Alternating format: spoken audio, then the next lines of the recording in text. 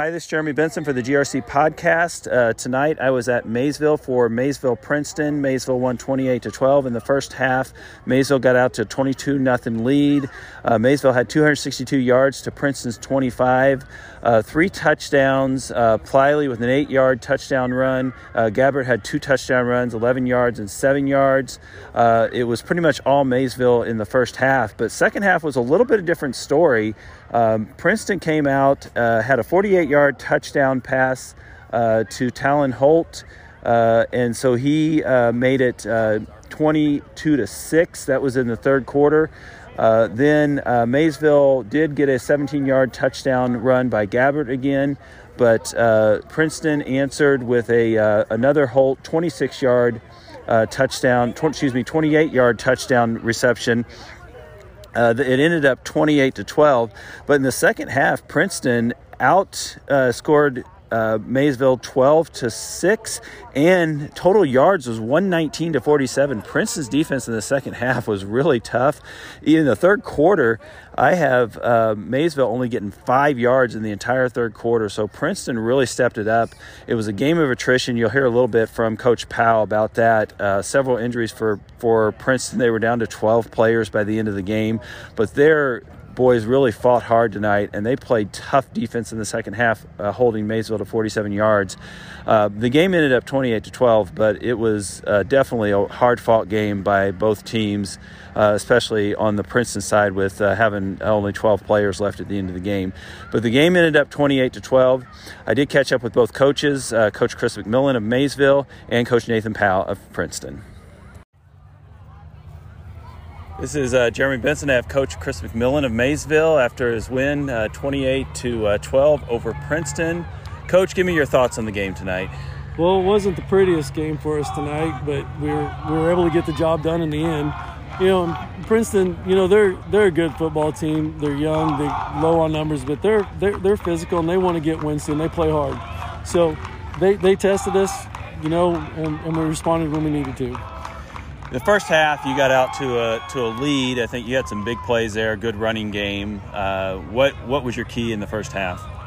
Well, you know, we knew we could move the ball. When we play physical on the line, we knew we could get the job done.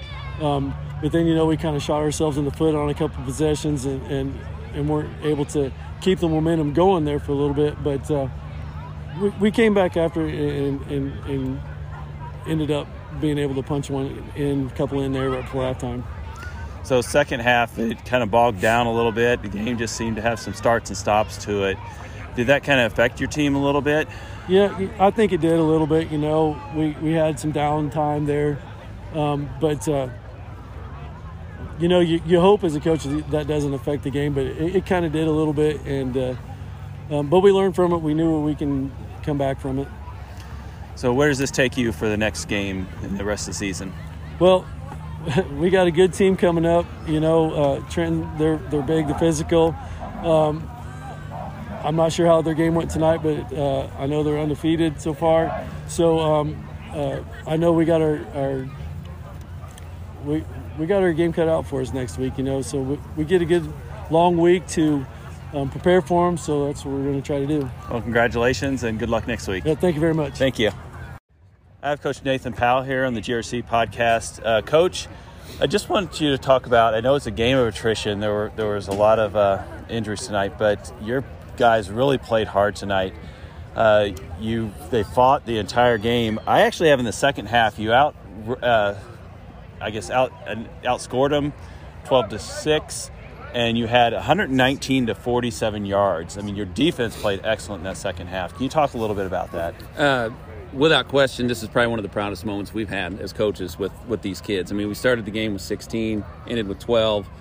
We had kids out of position. We were making up plays as we went.